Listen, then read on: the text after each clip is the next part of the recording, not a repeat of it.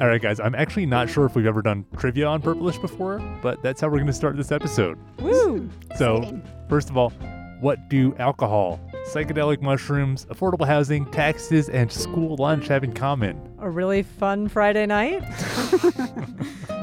A book that is blue. A book that is blue. That's right. They are all in your blue book. They are all measures that are on Colorado voters' ballots this year. Colorado as a state has been voting on ballot measures for more than 140 years. We the people have decided the fate of more than 500 of them altogether. They're often pretty interesting. So I spent a little too much time researching not just this year's measures, but also a bunch of the measures of yesteryear.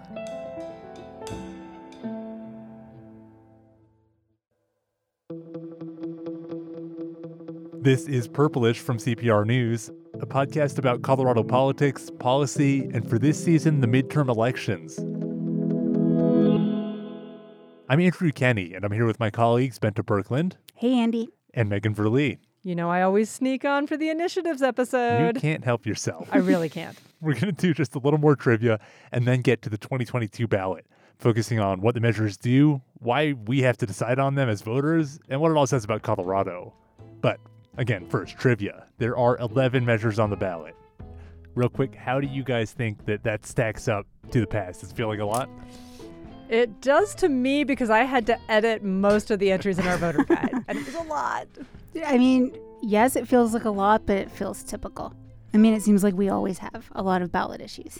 Yeah, Bente, you are correct. It's actually almost exactly average, at least in terms of how many initiatives we've been filling out lately.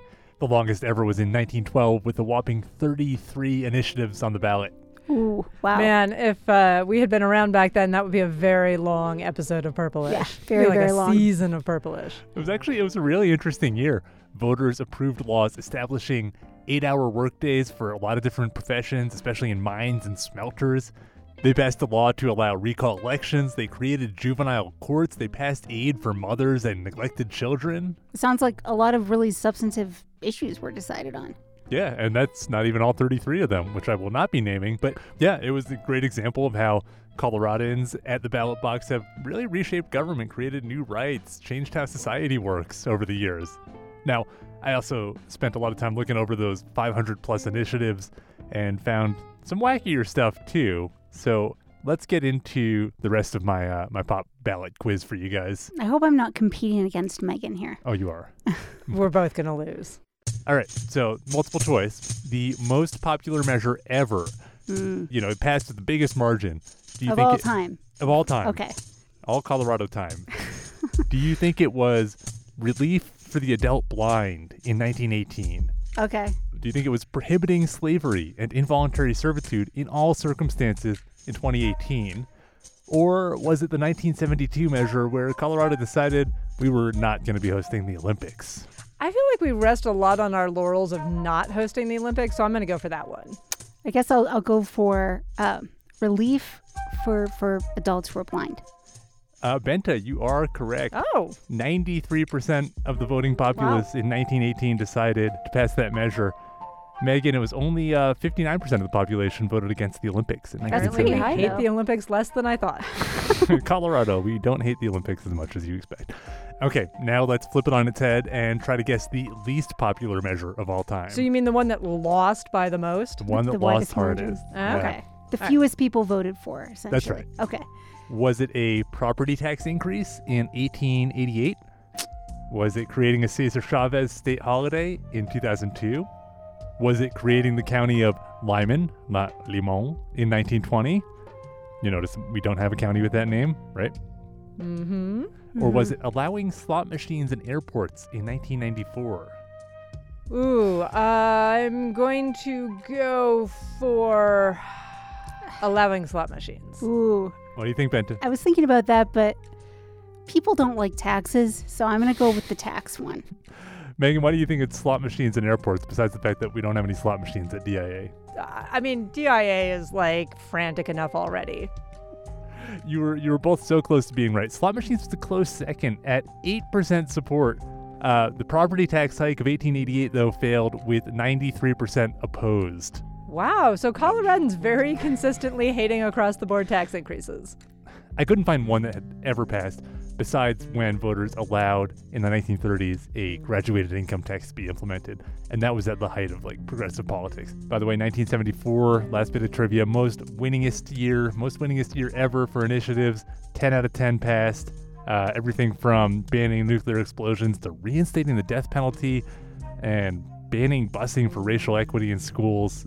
Voters can really run in a lot of different directions at the same time. Well, that kind of brings us perfectly to this year's ballot, which is going to take voters in a lot of directions and maybe kind of raise a lot of questions in people's minds.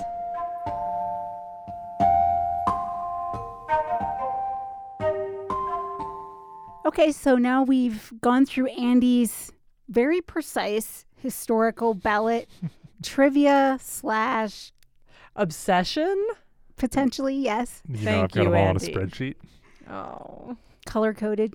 But so let's look forward to what voters are going to see on their ballots this election cycle.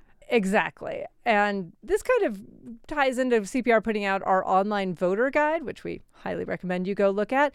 Andy and Menta, you guys have been writing tons of detailed profiles of the candidates, but I am sorry to tell you that the real traffic, the hundreds of thousands of hits, it goes to the ballot measures. Don't tell us that now. Sorry. The more obscure, the bigger the hits, because, when you're presented with some of these things, especially the stuff like the legislature refers, it's hard to know what it does, why it's there, and maybe even what you should think about it.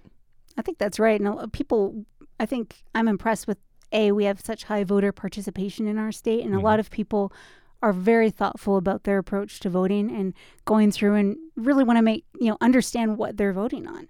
This is my little piece of trivia. Remember, before we moved to all-mail ballots, the clerks used to kind of beg voters, hey, write down your initiative votes before you come to the polling place, fill out a sample ballot or have a cheat sheet, because for the love of God, do not stand in a voting booth and try to figure these things out. You're going to slow everybody down. Filling out all 33 initiatives in Arguably, 1912. one reason this state was very receptive to all-mail ballots is because we have a lot of ballot initiatives, and that's just a lot easier to vote on at your kitchen table with the blue book and the internet next to you. Yeah, That's I think that's right. You have a lot more time, and you don't have that pressure that So you you would can go feel. on CPR.org and look up the ballot initiative guide. Exactly. We'll only plug that 4,000 or 5,000 more times this episode. So I think the easiest thing might be to start off with the stuff the legislature put on your ballot. And to get us into that, I decided to have a little bit of fun because they all start with letters. A, B, C, D, E, F, G, H, I. Well, sorry to pull us away from that cuteness overload, but this year's ballot, we're not starting at the beginning of the alphabet. Actually, this year the amendments start with D, Amendment D, and that is new 23rd Judicial District judges. Oh boy.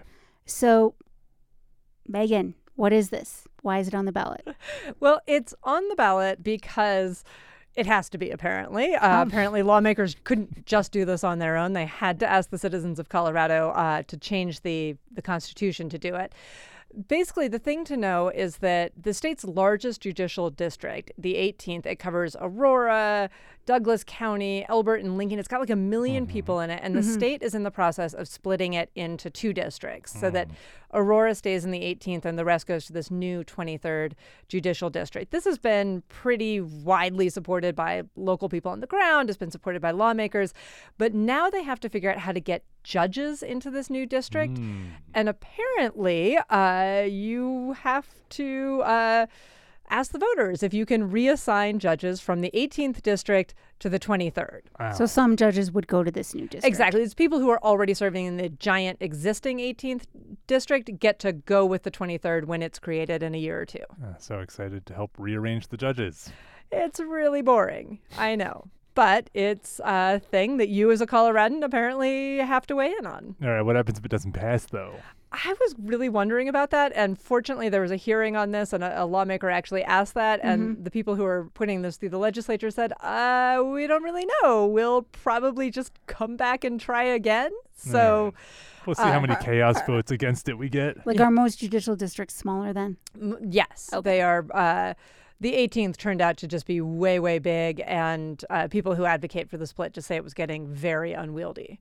So moving along to the next amendment, Amendment E, it would extend homestead exemption to Gold Star spouses. So I can start on this one also.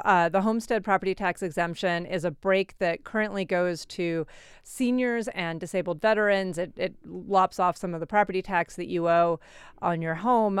And this would just extend that tax break to people whose husband or wife was killed serving in the military or who died through some reason related to their service. Okay. You know, as we've heard, historically, voters have been fairly open to tax breaks and benefits for various groups with special needs. And this is a pretty small sum. It's about $288,000, I think, per year that it would cost the state in revenue, or would cost the governments in revenue. Yeah, the analysis suggested it's really only a few hundred people who would be eligible for this property tax break, because it has limits. Like, you have to have lived in your home for a decade, I think. Okay. One thing I thought was kind of notable, though, I went back and looked at the votes in the legislature. Not a single no vote against this. It was unanimous. R's, D's, House, Senate. Everybody voted to put this on the ballot. Okay. Well, interesting. So, Megan, you're now our designated amendment expert for this episode. Yes. I am almost as nerdy as Andy, but not quite. I don't know. I'll have to do a trivia contest between the two of you to judge that properly. But could you tell us about Amendment F? So this would make changes to charitable gaming operations. Exactly. Two changes in particular. One is that it would shorten the time that a charity has to be in existence before it can start running, like a bingo or a raffle or something to raise money. Okay. Right now it's 5 years. This would take it down to 3. The other thing it would do is it would allow a charity to pay the people who run their games.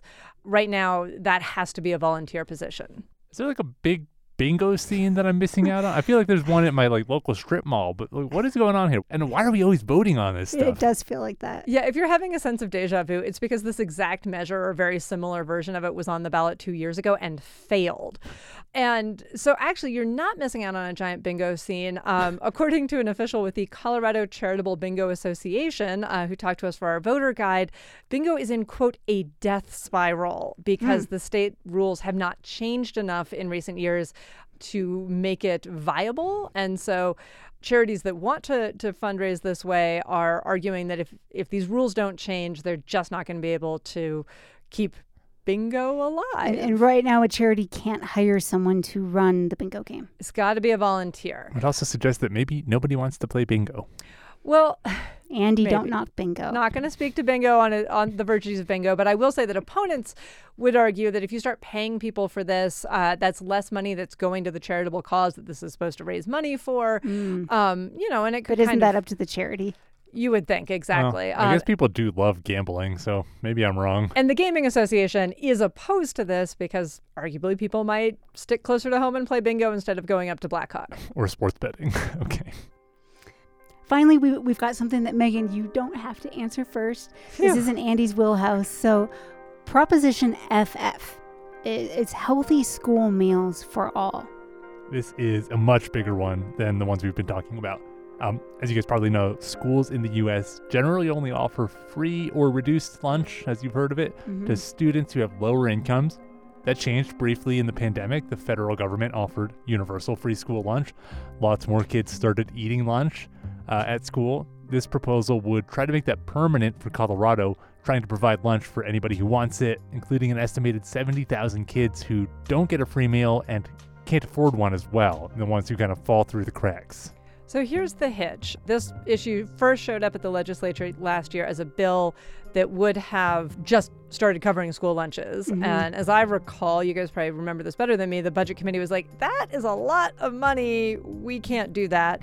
So backers then turned around and said, well, we'll talk to voters about this. And instead of using existing state money, they want to raise taxes, but only on some of the state's wealthiest people. So this initiative would raise about $100 million a year, they estimate. And that's by increasing taxes for households that make more than $300,000 a year. Not to get too far into the nitty-gritty, it cuts into the deductions they can take. The net effect is joint filers or single filers making more than $300,000 in total would be looking at a tax hit. Could start around $800 per household of extra taxes in the lowest, like $300,000 to $400,000 bracket, and ramp up from there. What I'm wondering is, this measure does count as a tax increase, so on your ballot, it's got the big all caps scary language. Shall taxes be raised by $100 million? Like shouting at you. Voters have almost never approved any kind of increase to income taxes. Does that doom it? Like you said, voters almost never approve any kind of tax increase, so I don't think it's a great thing to have that ballot language, but I think You mean like the way it's written might not help it? Yeah, but I don't think it necessarily dooms it. I guess one thing I'm curious about is how many students will be getting this lunch whose families can afford to pay for the meal. So there may be some voters who would feel like this is a waste of government spending because it's going to families, at least some portion of it, who are fully able to pay for the school lunch. Legitimately, I have a kid who was eating for free last year who's costing me money in the cafeteria now, and I would, have to think about whether that was something that I thought the state should be covering for us. I think it's going to come down maybe less to the tax increase and more to the policy question of whether people think that there are enough kids and families struggling to eat lunch at school that this $100 million tax increase is needed. Well, voters have proved willing sometimes to help people in need with these ballot initiatives. And like we've seen, there's not really organized opposition. I imagine it's kind of hard to campaign against school lunch. Yeah, you don't look good when you do that. Yeah. And I'll just add that the proponents argue that by making it universal, you also make it easier for kids who already qualify to actually take that lunch because it takes away the stigma of other kids knowing that, you get the free or reduced lunch. I have to say I have an unintended consequences question, which I haven't answered for myself yet, which is that schools get a lot of other funding based on how many kids are enrolled in free and reduced price lunch. And if you start paying for lunch for every kid in Colorado, does that make it harder for schools to actually measure their low-income student populations and get those federal benefits? I assume something out there has Wouldn't answered they just that. keep the same administrative process in place and just collect the data anyway? I mean, I'll say my school begs every parent to fill out that application, whether they qualify or not. So I kind of think it might be messier than you'd imagine. One other thing interesting about this, have you guys looked at the Blue Book for this? I have not. Not yet, no. So it's got this income tax table, which is relatively new, and it shows actually exactly how much the effect will be on your taxes for different income tiers. So it says, for all these lower income brackets, no change, no change, no change, no change. You're making under $300,000, no change. And then it shows these people making over $300,000, they're the ones paying. So if it passes, I would give credit to the fact that the Blue Book is really explicitly saying who it affects and who it doesn't financially. Well, it's a good thing that you just brought up that tax table, because the next thing that the voters are going to see on their ballot is Proposition GG, which is called Add Tax Information Table to Petitions and Ballots. I love these titles. That's right. Prop GG is the rare ballot measure that is about ballot measures. Right now, that tax information table we just mentioned is only included in the Blue Book. If GG passes, voters would not only see the tax table in their Blue Books, they would also see it on the petitions they signed to get stuff on the ballot and on the ballot itself. I'm guessing this one was referred by Democratic lawmakers. It does seem like it speaks right to that eternal struggle over taxes and tax policy. Like you mentioned earlier, the Taxpayer Bill of Rights requires language that sort of advantages tax cuts when they're on the ballot and disadvantages tax increases, the shall taxes be raised language. Big, scary language. Exactly. In this proposition, it sounds like it's sort of like the reverse effort. It kind of pushes back against that and maybe gives a little juice to certain types of tax increases by how the information is framed and presented. The idea is that it's supposed to make, those certain tax increases more favorable looking because you realize, it's only going to affect the top 3% of voters or whatever. And it also shows voters, well, if we cut taxes, here's where most of the benefit flows. Here's how cutting the income tax actually delivers half of the financial benefit to the top few percent of earners. But on the other hand, having this table makes the ballot potentially much longer and more complicated, and it may be confusing for some voters as well. I mean, it's more information doesn't always necessarily make things more clear. That is true.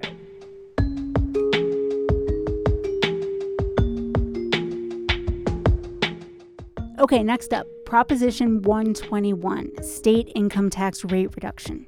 Yeah, and what this one does is it takes the state income tax and creates a reduction from 4.55%, that's 4.5% basically, to 4.4%. So your average taxpayer with an income of $79,000 would save about $119. If you're pulling in $1 million a year, you would save about $1,500 in taxes.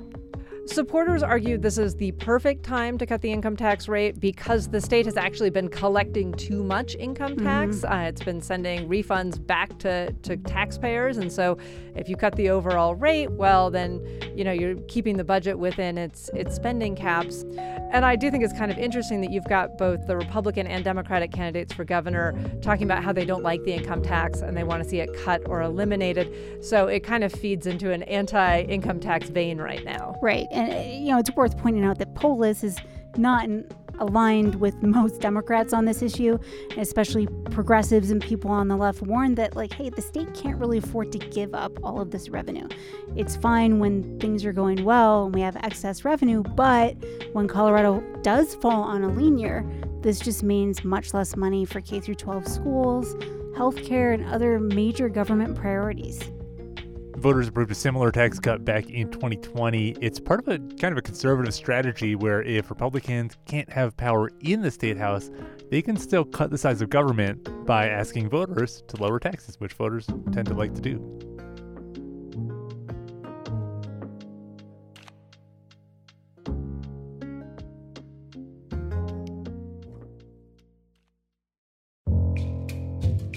Moving away from tax policy, I think a lot of people will be interested in Proposition 122.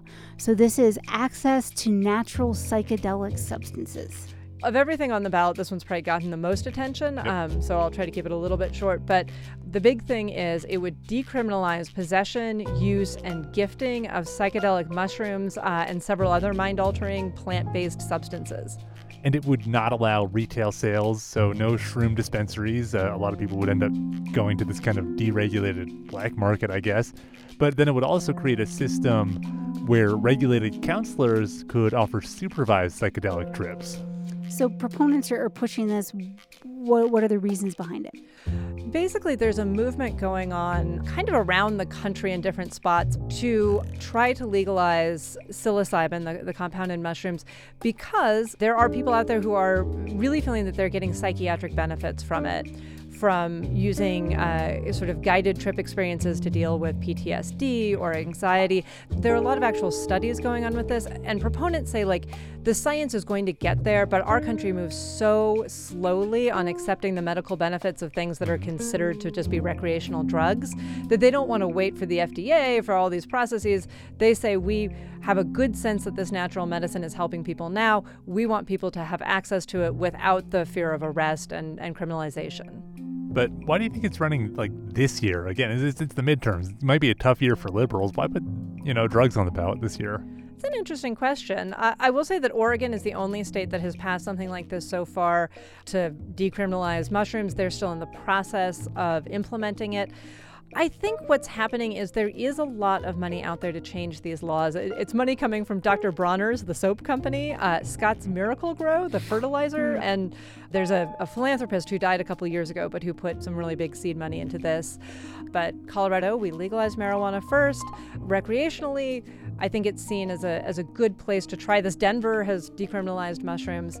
So I think there's an opportunity seen here. I'll definitely, I think this is one we'll be watching for sure, and I'll be curious just what voters do decide.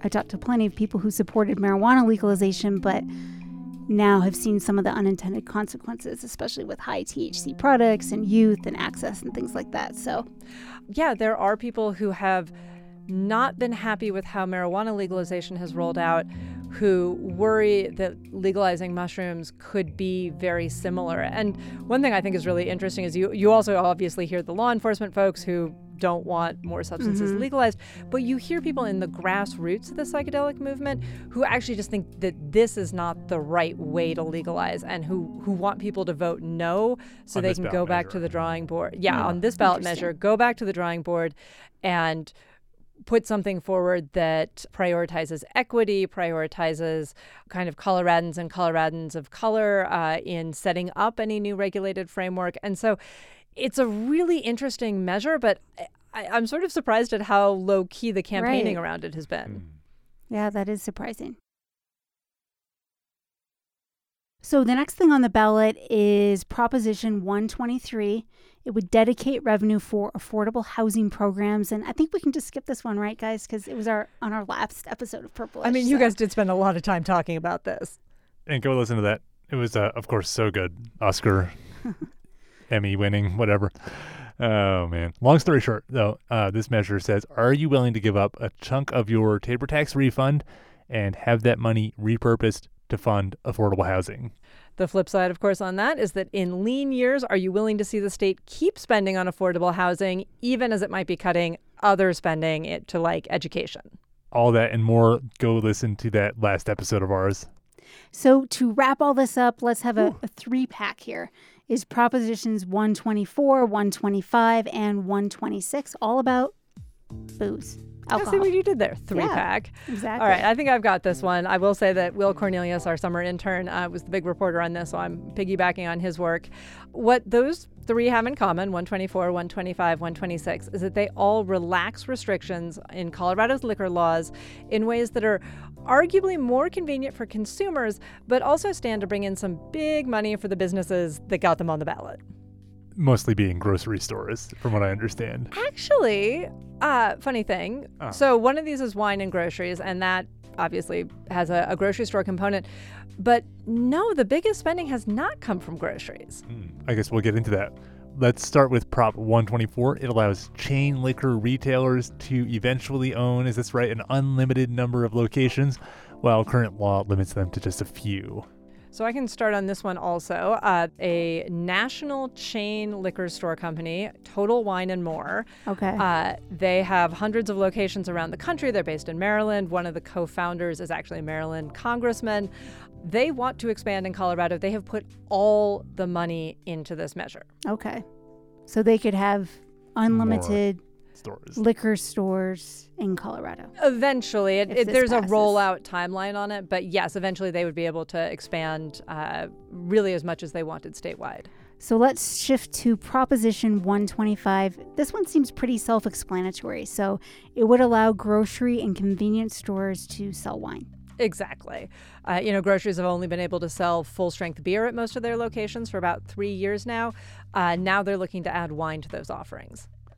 That's another area where the smaller liquor stores just see their product getting sucked up by the big guys and losing out to grocery stores or big chain retailers. The small liquor stores are worried about this stuff. Oh, exactly. But on the other side, we talk to people who work at grocery stores who say that like customers come in and are shocked they can't find wine because a lot of other states do have wine sales in grocery stores. And so the groceries say, yeah, we might benefit, but really like this is what consumers want. Yeah. People are maybe expecting that when they're at a grocery store. Yeah.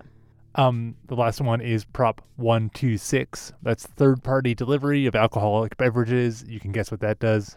Yeah, and this ties into wine and groceries because it would let Instacart bring your wine to you. But the other component of this is it would let companies like DoorDash get in on bringing alcohol from a liquor store. Right now, liquor stores have to own their own delivery vehicles and stuff. This would let these third-party apps get in on it. And the liquor stores that we've heard from say, these guys are going to gouge us. We saw that with restaurants and food delivery that like, if you order through DoorDash, the restaurant's getting a lot less profit. DoorDash is getting more.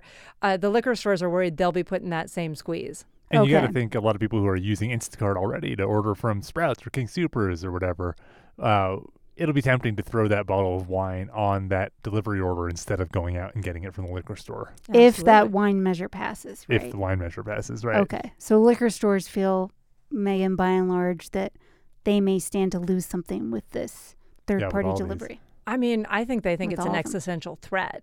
The step back I take on it is that until pretty recently, Colorado had this suite of liquor laws that came in after Prohibition that really restricted who could sell what kind of alcohol. And what they did is they allowed local, independent, small liquor stores to flourish across the state. We've got more than 1,000 of them. And their trade organization says they've got a really high rate of foreign-born ownership, a really high rate of women owners. And so this is like a sector of independent businesses that kind of think they might go away if these measures pass. But on the other hand, there are plenty of folks who will argue that if an industry needs a whole bunch of laws to keep them in business, maybe that's not what laws are for. Yeah, there's a lot to unpack with all of this. So what do you two think? With this trio of alcohol bills, would it change where or how you would shop for alcohol?